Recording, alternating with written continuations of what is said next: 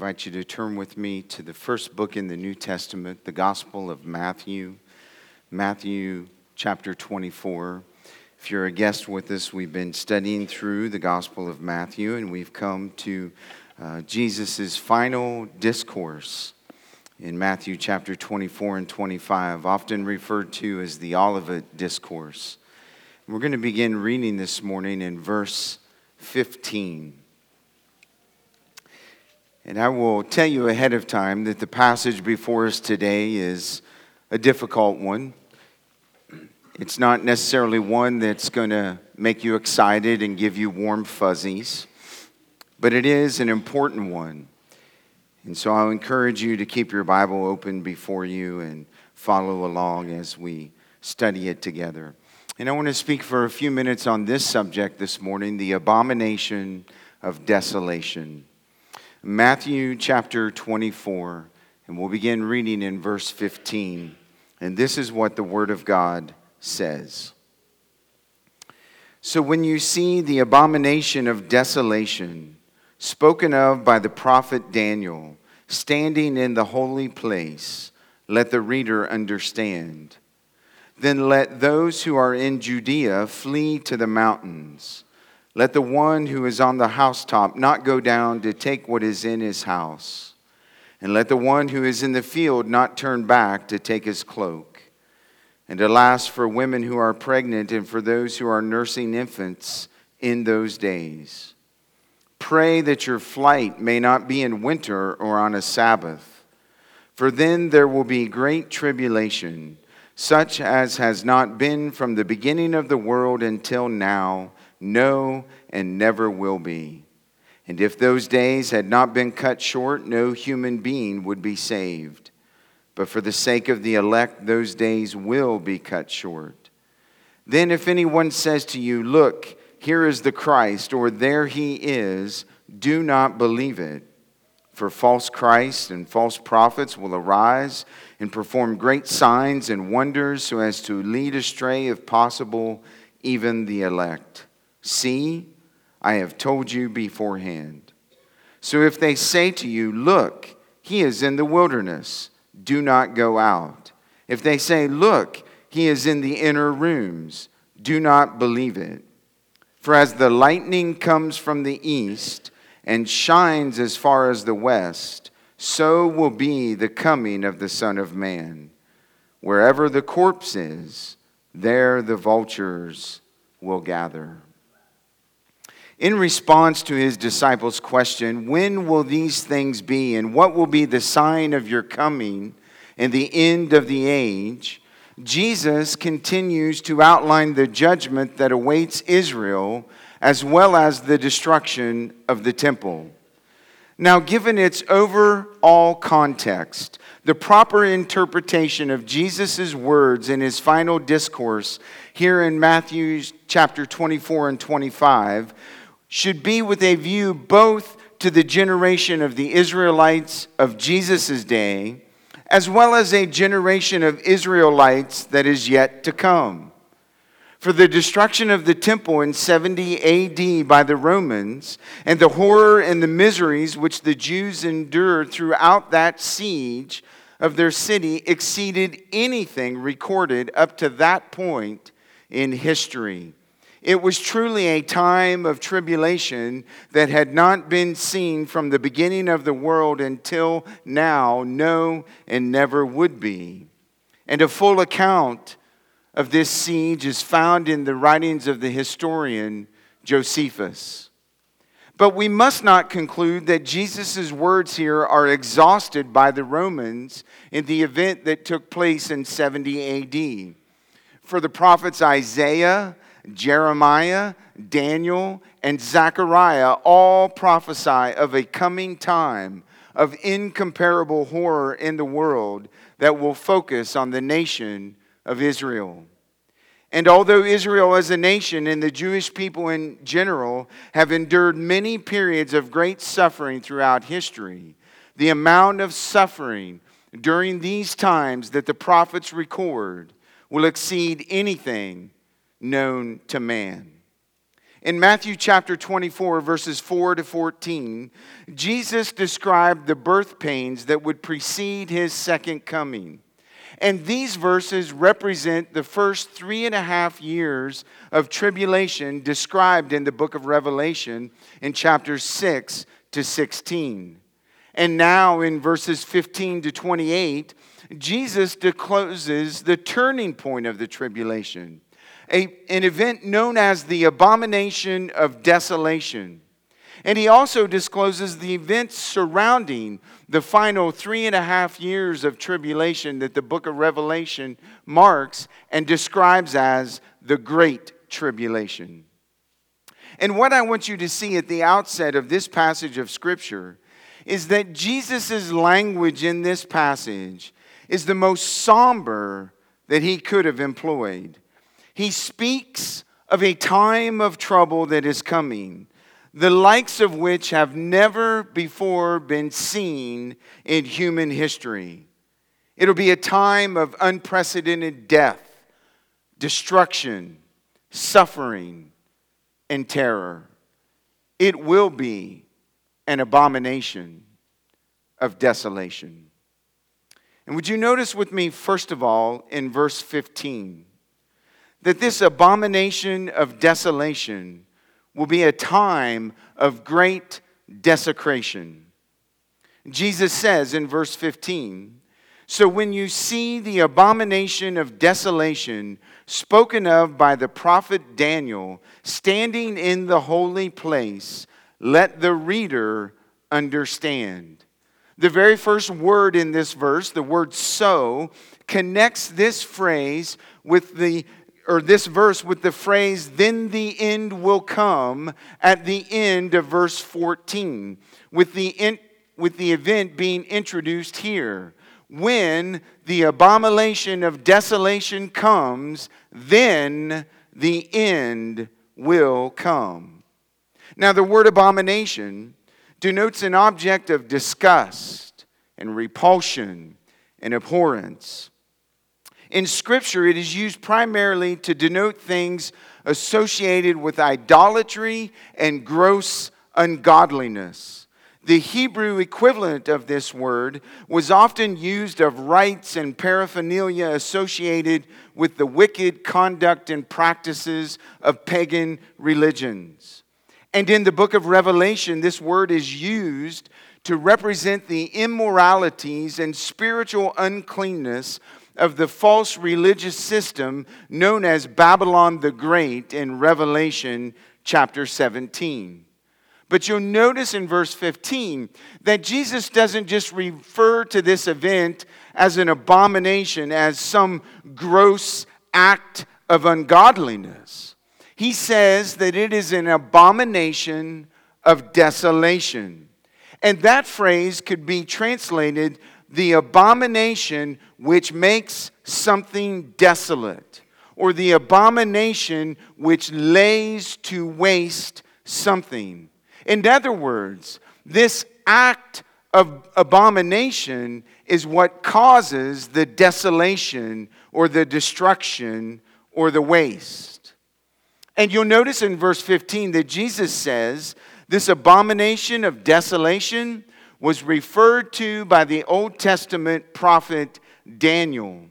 And when you study Daniel's prophecy, you find that Daniel referred to the abomination of desolation 4 times. In Daniel chapter 8 and verse 13, in Daniel chapter 9 and verse 27, in Daniel chapter 11 and verse 31, and in Daniel chapter 12 and verse 11. Additionally, Jesus declares in verse 15 that the abomination of desolation will stand in the holy place.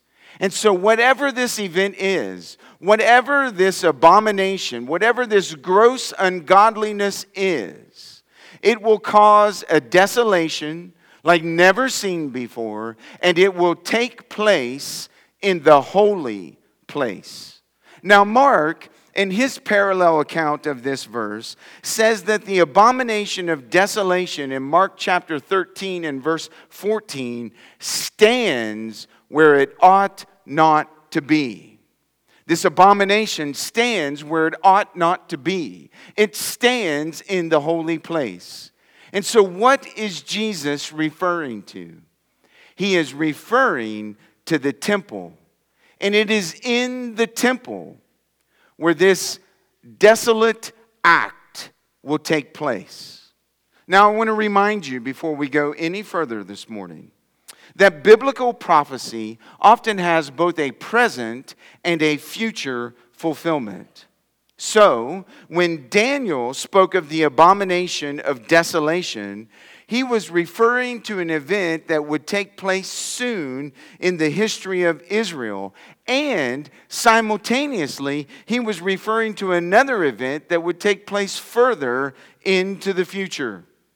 And for the purposes of our understanding of this text this morning, we can divide verse 15 and Daniel's prophecy into 3 lines of thought. And here they are. Number 1, what was the abomination of desolation in Daniel's day? Number 2, what was it in the disciples' day? And number 3, what will it be in the future? So first, what it was in Daniel's day. Virtually every Bible scholar, no matter what his view on eschatology, identifies the abomination of desolation that Daniel refers to in his prophecy as the sacrilege committed by Antiochus IV, the Syrian king who ruled Palestine from 175 to 165 BC. His name means Antioch the Great, but he began referring to himself as Theos Epiphanes, which means manifesting God. And his enemies nicknamed him Epimanes, which means a madman or a lunatic. And when Antiochus died, he was completely insane and out of his mind and completely mad due to the defeats from the Jewish people. History records that Antiochus, unsatisfied with his pillage and slaughter of Jerusalem, forced the Jews to dissolve all their laws. He slaughtered countless thousands of Jewish men, sold many of their wives and children into slavery, and completely tried to obliterate the Jewish religion. He stopped the daily sacrifices in the temple, and then he desecrated the temple by sacrificing a pig on the altar, one of the most ceremonially unclean of all animals. And not only did he desecrate the temple and the altar with the sacrifice of the pig, he forced the priests to eat the pig's flesh. Eventually, Antiochus had the temple rededicated as a shrine to Zeus, and he replaced all of the usual sacrifices with sacrifices of swine, and he forced the Jews to eat the meat of those sacrifices offered to a pagan god. And as a result, many of the Jews fled to the mountains and hid in caves, while others died as martyrs for their faith. And in response to Antiochus' oppression, a Jewish zealot by the name of Judas Maccabeus put together a small army who would hide out in the mountains and make stealth raids into Jerusalem, eventually defeating Antiochus, reclaiming the city, and taking back over the temple. And he cleansed the temple and rededicated it and restored the Jewish faith and practices.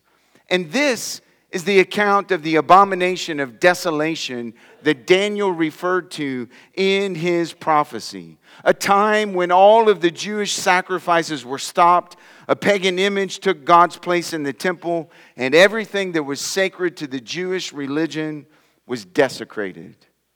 And that's what it meant in Daniel's day. So what did it mean in Jesus' day, in the day of his disciples?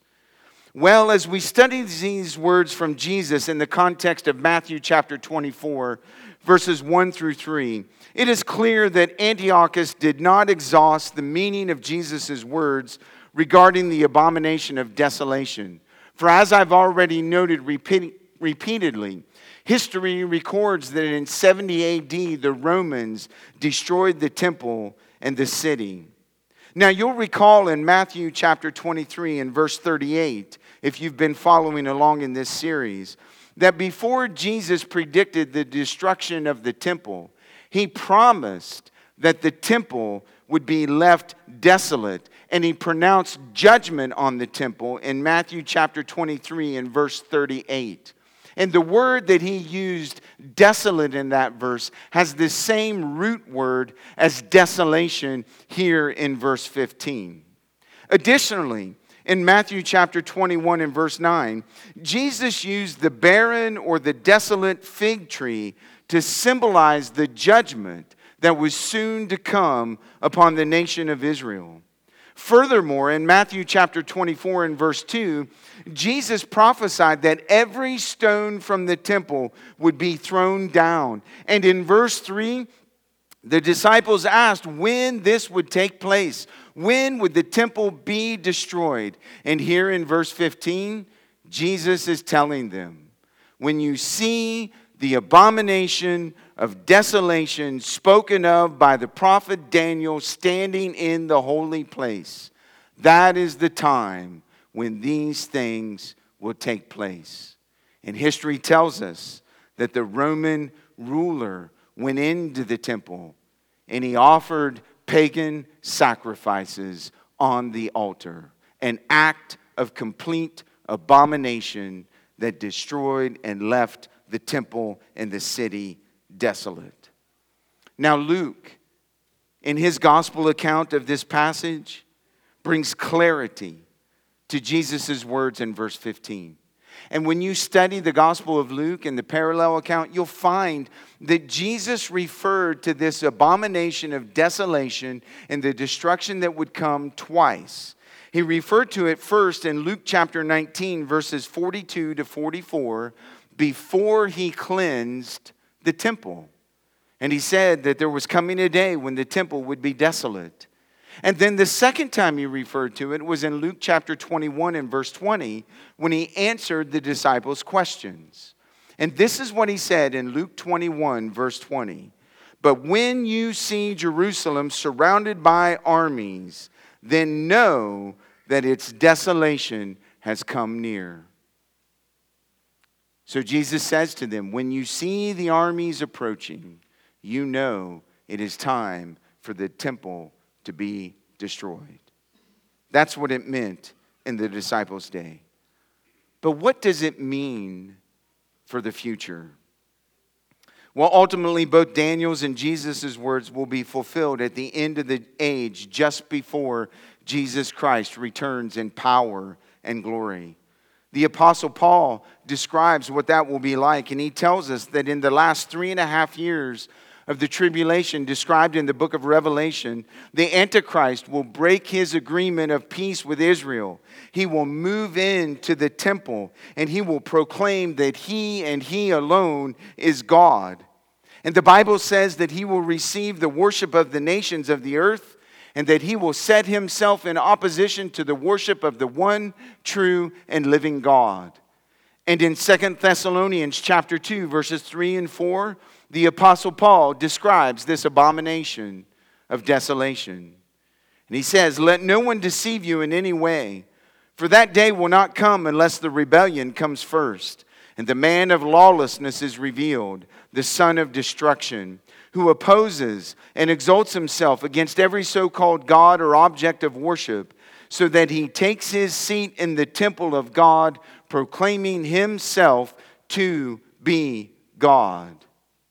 And the Apostle John tells us that from the temple, the Antichrist will command and demand universal worship be given to him. And his associate, the false prophet, will cause the whole world to worship the Antichrist. And John described it in Revelation chapter 13 and verse 8. And he said, all who dwell on earth will worship it. Everyone whose name has not been written before the foundation of the world in the book of the life of the Lamb who was slain. And from verse 15, friends, we can see that Satan has always wanted the worship of the world. and at the turning point of the tribulation, he will begin to receive it. Then there will be great tribulation, such as has not been from the beginning of the world until now, no, and never will be again. It will be a time of great desecration, unlike anything that the world has ever seen. If you think it's desecrating now, you haven't seen anything yet. And notice how Matthew ends verse 15 with a warning to ponder and consider these words. Let the reader understand what Jesus is saying. Well, the abomination of desolation is not only a time of great desecration, it is also a time of great departure in verses 16 to 20. And Jesus goes on and he says, then let those who are in Judea flee to the mountains. Let the one who is on the housetop not go down to take what is in his house. And let the one who is in the field not turn back to take his cloak. And alas, for women who are pregnant and for those who are nursing infants in those days, pray that your flight may not be in winter or on a Sabbath. Jesus' words in verses 16 to 20 serve both as a warning and as an exhortation. They serve as a warning in that the appearance of the abomination of desolation is the sign that the birth pains that Jesus has just been describing are increasing. They're becoming more frequent and they are becoming more intense. And in addition to this warning, Jesus' words contain a twofold exhortation. Did you see it in these verses? He tells his disciples they are to flee and they are to pray. First, in verse 6:15, Jesus says that when the abomination of desolation appears, those who are in Judea should flee to the mountains. The word flee is where we get our English word fugitive. It means a person who takes flight in order to escape from danger. And according to Jesus, those who are alive at the time of this abomination of desolation, their only hope for survival will be to flee and run for safety and take refuge in the mountains. Now, the importance of this exhortation to flee is further highlighted in verses 17 and 18, where Jesus says, let the one who is on the housetop not go down to take what is in his house, and let the one who is in the field not turn back to take his cloak. And in Jesus' day, often the homes had a flat roof where in the evening the residents would go up the steps and climb onto the roof and relax and rest and cool down from the hard work and the heat of the day.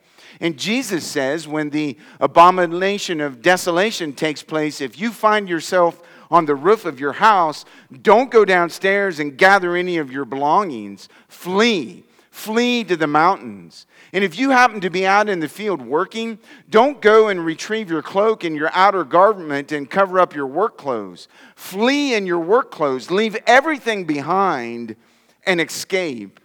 One commentator described Jesus' instructions here in verses 17 and 18 this way.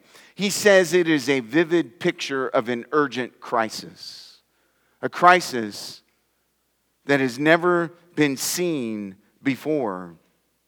And the urgency of this crisis is further seen in verse 19. Do you see it? Jesus says, and alas for women who are pregnant and for those who are nursing infants in those days. And why would Jesus say that in verse 19? Because women who find themselves in families who find themselves in such conditions will find it difficult to flee quickly, and they'll be at greater risk for capture and death. Then in verse 20, Jesus gives his second exhortation, admonishing his disciples to pray, saying, pray that your flight may not be in winter or on the Sabbath. And what I want you to see, friends, is that this encouragement to pray is really a prodding from Jesus for them to trust in God in the midst of their trial. For if the escape were to take place in winter, the roads would be muddy and the conditions would impede their flight. Or if the flight were to take place on a Sabbath, There would be no goods available for purchase. Many of the gates of the city would be closed. And the legalistic Jews might try to stop them and punish them for breaking the Sabbath laws. Here's Jesus' point in verses 16 to 20. That on the day of the abomination of desolation, no possession will be worth the risk of retrieving, and no hindrance will be too insignificant. That because of the imminent, unmatched terror, single-minded, undeterred flight, and prayerful trust in God are the only responses in those moments. Well, the abomination of desolation is not only a time of great desecration and a time of great departure. Jesus says in verses 21 to 22 that it'll be a time of great distress. For then there will be great tribulation, such as has not been from the beginning of the world until now, no, and never will be. And if those days had not been cut short, no human being would be saved. But for the sake of the elect, those days will be cut short. Notice how he begins verse 21 with the phrase, for then. It refers back to verses 15 to 20 in the occurrence of the abomination of desolation. And Jesus' message in verses 21 to 22 is that these things are going to get worse before they get better. Do you hear that, friends? Because I'm not sure we really believe that. There's an idea that is being promoted that things are going to get better and somehow there's going to be some sort of utopia in this world before Jesus returns.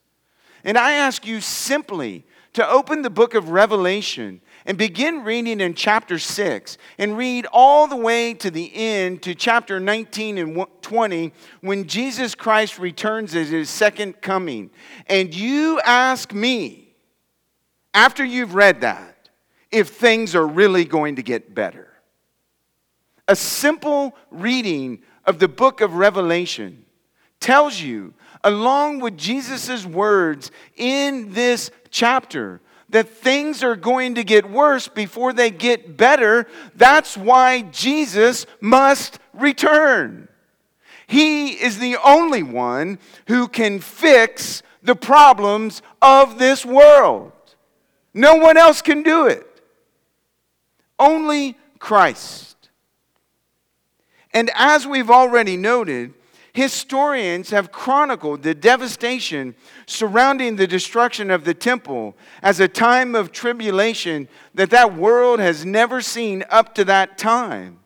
But you'll notice in verses 21 and 22 that Jesus has to be talking not only about the temple, but beyond the temple into the future.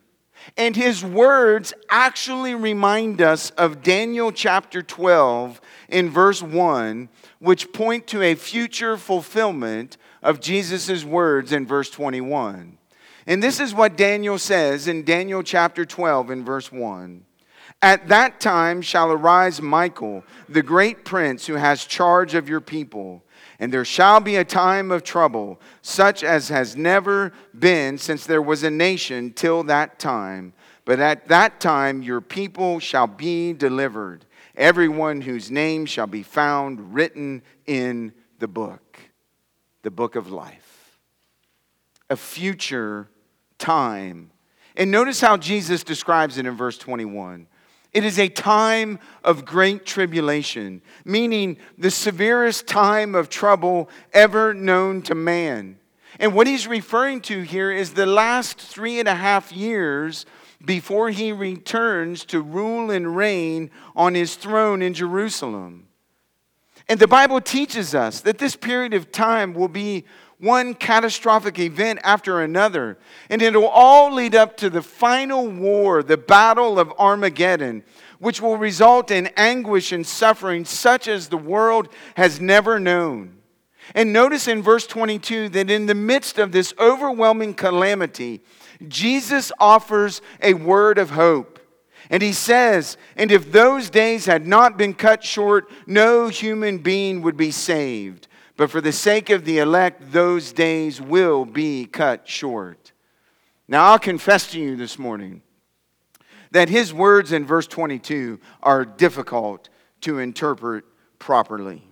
And this is my best attempt at, after reading probably 20 different authors on this verse, and writing out thoughts and deleting thoughts and rewriting thoughts and deleting thoughts and reading again and walking around the office and praying and driving myself mad.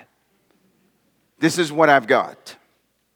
The phrase, cut short. It can carry the idea of stopping instantly. And I think that is the meaning in this context. We know that the Great Tribulation described in the book of Revelation and other places is a time-fixed period of 7 years. The first 3.5 tribulation, the last 3.5 Great Tribulation. And it is repeated throughout Scripture. So we understand that Jesus can't be saying that he's going to cut those 7 years short. If that's what he meant, he would be contradicting Scripture. So what I think it means is that he is going to stop the catastrophe at 7 years.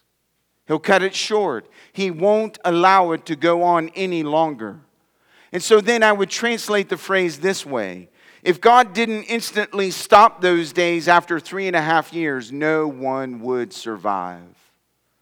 The catastrophe, the calamity, the evil, the wickedness would become so great that no one would be able to survive it and live through it. And so he will instantly stop it at the end of 7 years. And he says, but for the sake of the elect, those days will be cut short. He will do this. And you'll notice that this is the first time the word elect is used in the New Testament. And I think it has a dual meaning here. It's referring to the nation of Israel, God's chosen people. And it's referring to those who will come to Christ during the tribulation and belong to him.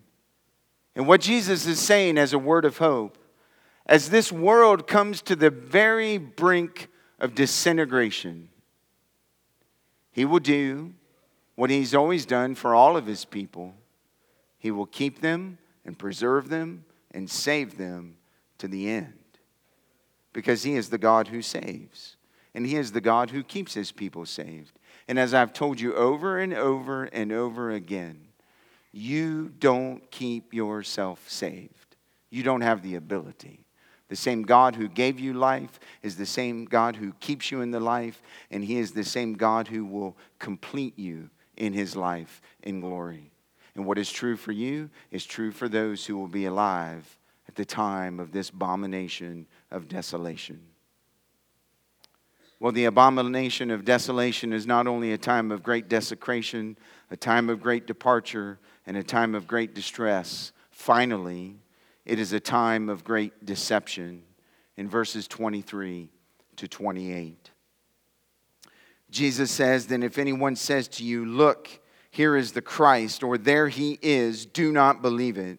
For false Christs and false prophets will arise and perform great signs and wonders, so as to lead astray, if possible, even the elect. See, I have told you beforehand. So if they say to you, look, he is in the wilderness, do not go out. If they say, look, he is in the inner rooms, do not believe it. For as the lightning comes from the east and shines as far as the west, so will be the coming of the Son of Man. Wherever the corpse is, there the vultures will gather. Now notice how he begins these final verses in this section of his discourse. He begins with the word then. During those days spoken of in verses 21 and 22, the days of tribulation, during those days, then all of these things that Jesus describes will take place. And Jesus says in verses 23 to 26 that those who have listened to his counsel to flee to the mountains for safety will be especially vulnerable during that time. He says that false Christs and false prophets will arise. They'll perform great signs and wonders, and they'll do all of this to entice those people who have fled and who are hiding to come out of hiding and to come back so they can be captured and killed and fall into the hands of the enemy. And while there have always been false Christs and false prophets and false teachers, as the day of Christ's return draws near, Jesus says in these verses, it will be an unparalleled time of deception, unlike anything that has ever been seen before, as the Antichrist and the false prophet will wield their demonic power. And Jesus says they'll even seek to deceive his elect if that were possible. Now, Jesus' warning in verses 25 and 26 not only applied to the generation of his day, but also to a future generation at the time of the Abomination of Desolation. For according to one strand of Jewish thought, many Jews believed that the Messiah would appear in the wilderness at his return, and he would perform great signs and miracles, keeping in line with Moses and his work that he had done during the Exodus. And the reference to inner rooms would suggest that he comes hidden and kept in secret until he makes his appearance known. And this was the thought of many in Jesus' day. Now notice what Jesus does in these verses. It's important. He gives a threefold command. Do you see it? He says, I've told you what's going to take place beforehand. Do not go out and do not believe it. Threefold command. I don't want you to be surprised about all of these events. I've told you what's going to happen before it ever happens. Don't be surprised. And when it happens, don't go out. And when it happens, don't believe it. In other words, don't be deceived. Use discernment. He's teaching them that when he returns, there's not going to be word from someone else down the street. Hey, Christ has appeared and he's in the wilderness. Let's all run out and see him. Hey, Christ is in this secret room down the road. Let's everybody go see him. Don't be deceived. Keep your focus on me and not on what's false. Don't be deceived. Use discernment. And notice what he says in verse 27. His return will be an event that will be impossible to miss. No one will be able to miss it. Do you see it? Do you see how he describes it? In verse 27, he says, for as the lightning comes from the east and shines as far as the west, so will be the coming of the Son of Man. Lightning in the east and it flashes all the way across to the west. That's what it's going to be like when I return. It will be impossible to miss. Just like it's impossible to miss the lightning in that horrible storm, it will be impossible to miss my return.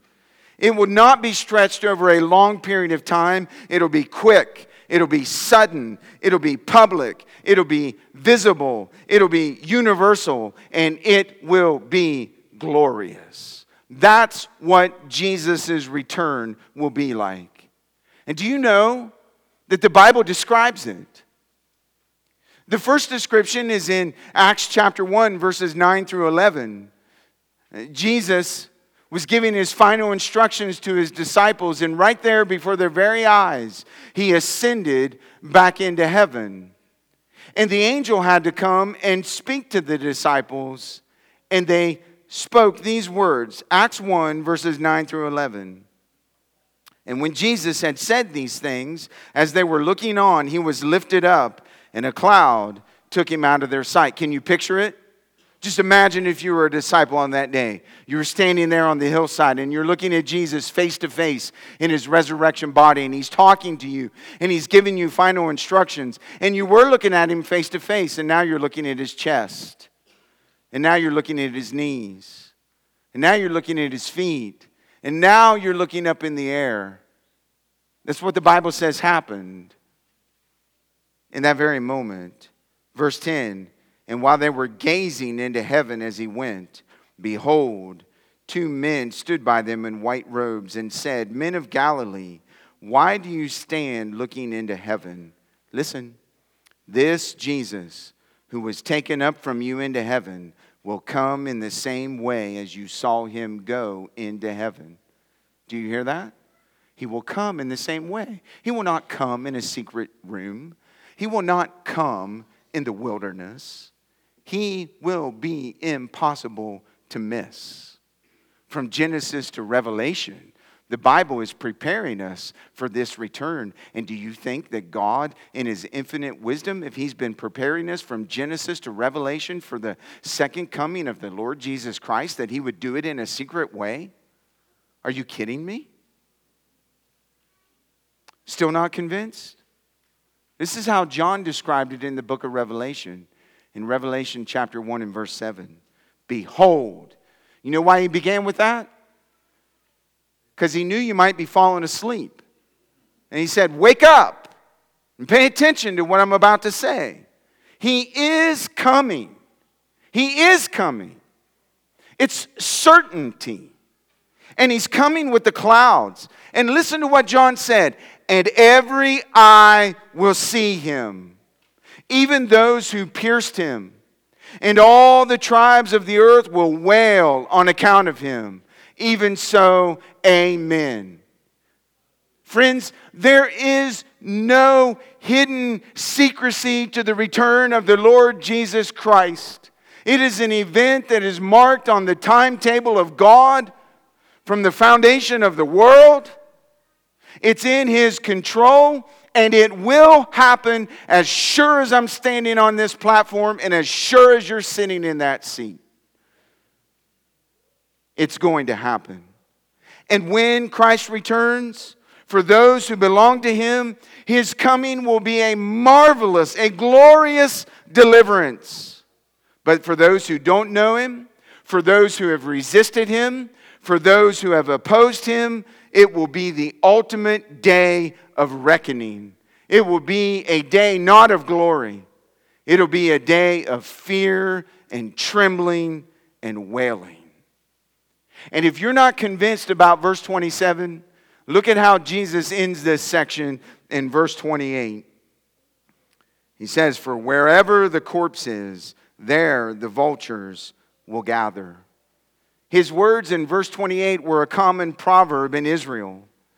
One commentator described his words in this proverb this way: as the presence of the vultures infallibly indicates where the corpse is, so there will be no need to search for the coming of the Son of Man. It will be obvious. And Jesus' words here are a clear picture of judgment. A picture of predatory birds perched on dead corpses, ready to feast on their flesh. And did you know that at the end of the book of Revelation, that John caught a vision of the very words of verse 28 concerning the battle of Armageddon? And in Revelation 19, verses 17 to 21, this is what John wrote. Then I saw an angel standing in the sun, and with a loud voice he called to all the birds that fly directly overhead, come, gather for the great supper of God, to eat the flesh of kings, the flesh of captains, the flesh of mighty men, the flesh of horses and their riders, and the flesh of all men, both free and slave, both small and great. And I saw the beast, and the kings of the earth with their armies gathered to make war against him who was sitting on the horse and against his army. And the beast was captured, and with it the false prophet, who in its presence had done the signs by which he deceived those who had received the mark of the beast and those who worshipped its image. These two were thrown alive into the lake of fire that burns with sulfur. Listen. And the rest were slain by the sword that came from the mouth of him who was sitting on the horse. And all the birds were gorged with their flesh. Where the vultures gather, there the corpse is. And the coming of the Lord Jesus Christ will be unmistakable. Just as the lightning flashes, all will see it. Just as the birds gather, all will see it. By that day, at the end of the Great Tribulation, friends, the world will be completely full of its sin evil and hatred of God. It will be a spiritually decayed wasteland. And God will bring his final judgment and usher in a new heaven and a new earth. And in that day, all false worship will be abolished. All false Christs and false prophets will be destroyed. And the Lord Jesus Christ will rule and reign forevermore. Now, this is a hard passage to sit through. It's an even harder passage to apply. But I have 4 applications, and I'll close with these. Number 1. In light of these truths, friends, could I just simply ask you this morning, do you believe Jesus' words? Do you believe his words in this text?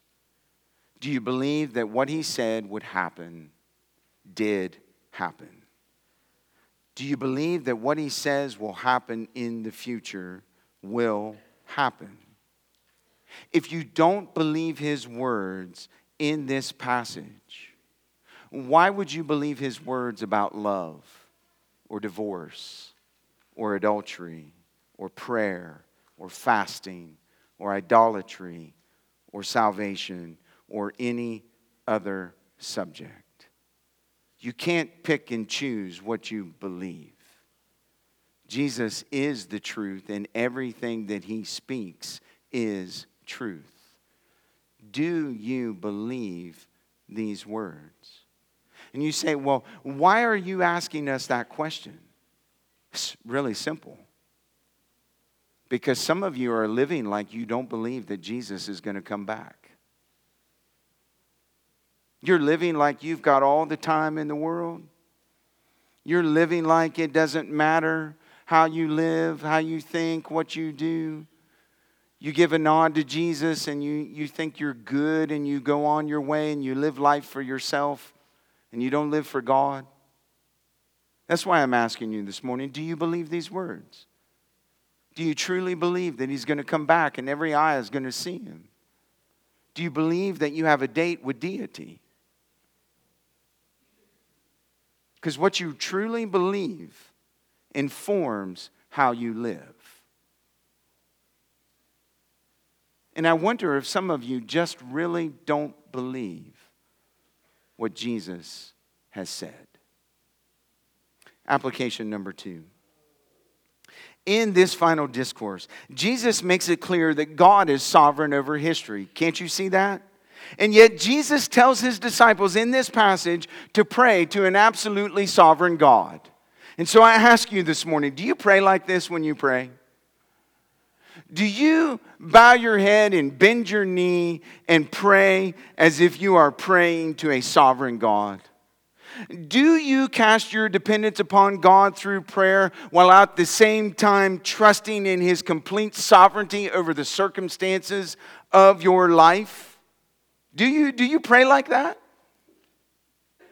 Or do you allow anxiety and fear and the future and your circumstances rob you of what you say you truly believe about God and his sovereignty? Do you pray to a sovereign God on a practical daily basis? Oh, you pray to him when everything is good in your life. I'm praying to my sovereign God. He's sovereign over me. Everything is going great. It's easy to pray to a sovereign God like that. What about when everything's not so great? What about when you're anxious and afraid? Do you still believe in his sovereignty and pray to him as a sovereign God?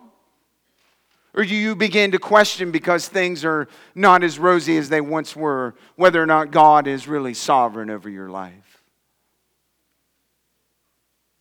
Oh, friends, he's the same God yesterday, today, and forever. He does not change even though your circumstances change. And he is sovereign when things are good, and he is sovereign when things are bad. So when you pray to him when he is good, you can pray and trust his sovereignty. And when things are bad, you can pray and trust his sovereignty.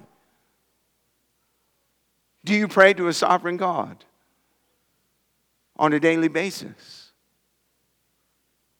Or do you allow what's going on in the world around you to rob you of your belief and conviction that God is truly sovereign? I mean, I'm just telling you this morning, I don't know how you make it through a week if you don't believe that God is sovereign over everything and there are no accidents. Oh, maybe that's why you're struggling so much. Because you don't truly believe that. Oh, you sing the hymn, "This is my Father's world." Do you believe it? Do you believe it's His world? Do you believe He's sovereign over it? And if you believe He's sovereign over it and all the events that Jesus is teaching, then pray. Pray to this glorious sovereign God, because your life is right there in the palm of His hands. And no one or nothing can ever take it away. You are secure. And so you can pray to this sovereign God. Application number 3. For the believer, prophetic passages of Scripture should cause him to expectantly prepare for and long for the return of Christ. And so I ask you today, believer, is the affection of your heart growing warmer at the thought of Christ's return? Do you find yourself longing more and more for that day? As J.C. Ryle wrote, our plain duty then is to live always prepared for His return. Let us walk by faith and not by sight. Let us believe in Christ and serve Christ and follow Christ and love Christ. So living, whenever Christ may return, we shall be ready to meet Him. Do you hear that? Let us walk by faith and not by sight. Let us believe in Christ. Let us serve Christ. And let us follow Christ. Let us love Christ to the very end. And so I ask you this morning, believer, in light of these prophetic truths, are you living like this? Walking by faith, not by sight. Loving Christ, living for Christ, serving Christ, longing for His return. That's the purpose of prophecy for the believer. Final application. For the unbelievers who are in our midst this morning.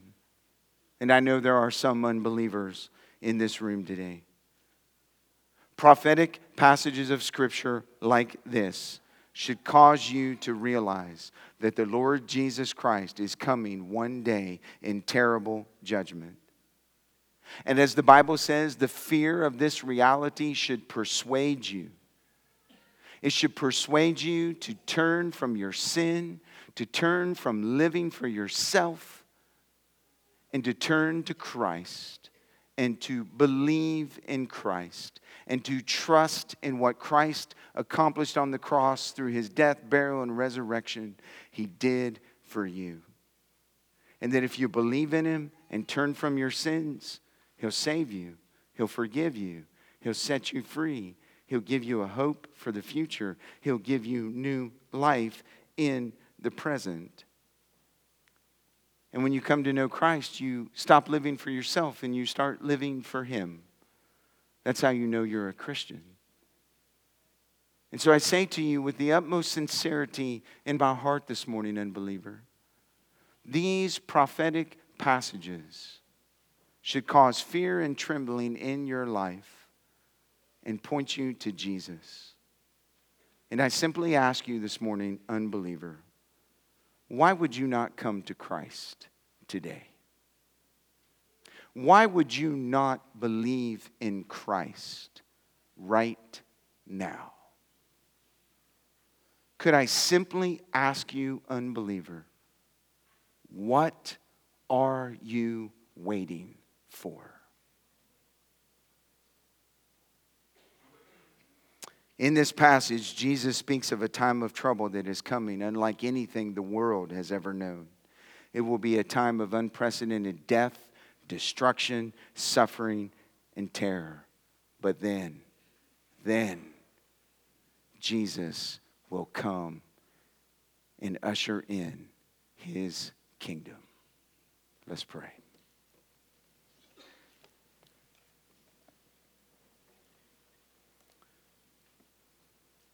Oh God, we thank You for the truths of Your word today. And we pray that You would use them to give us hope. And we pray also, God, that you would use them to challenge us, to examine our lives, and to live more fully and devotedly to you. We pray, God, that through the power of your Spirit, you would use your word to bring comfort, to bring encouragement, to bring hope, to bring strength, and most importantly, to bring life. And we pray these things in Jesus' name. Amen.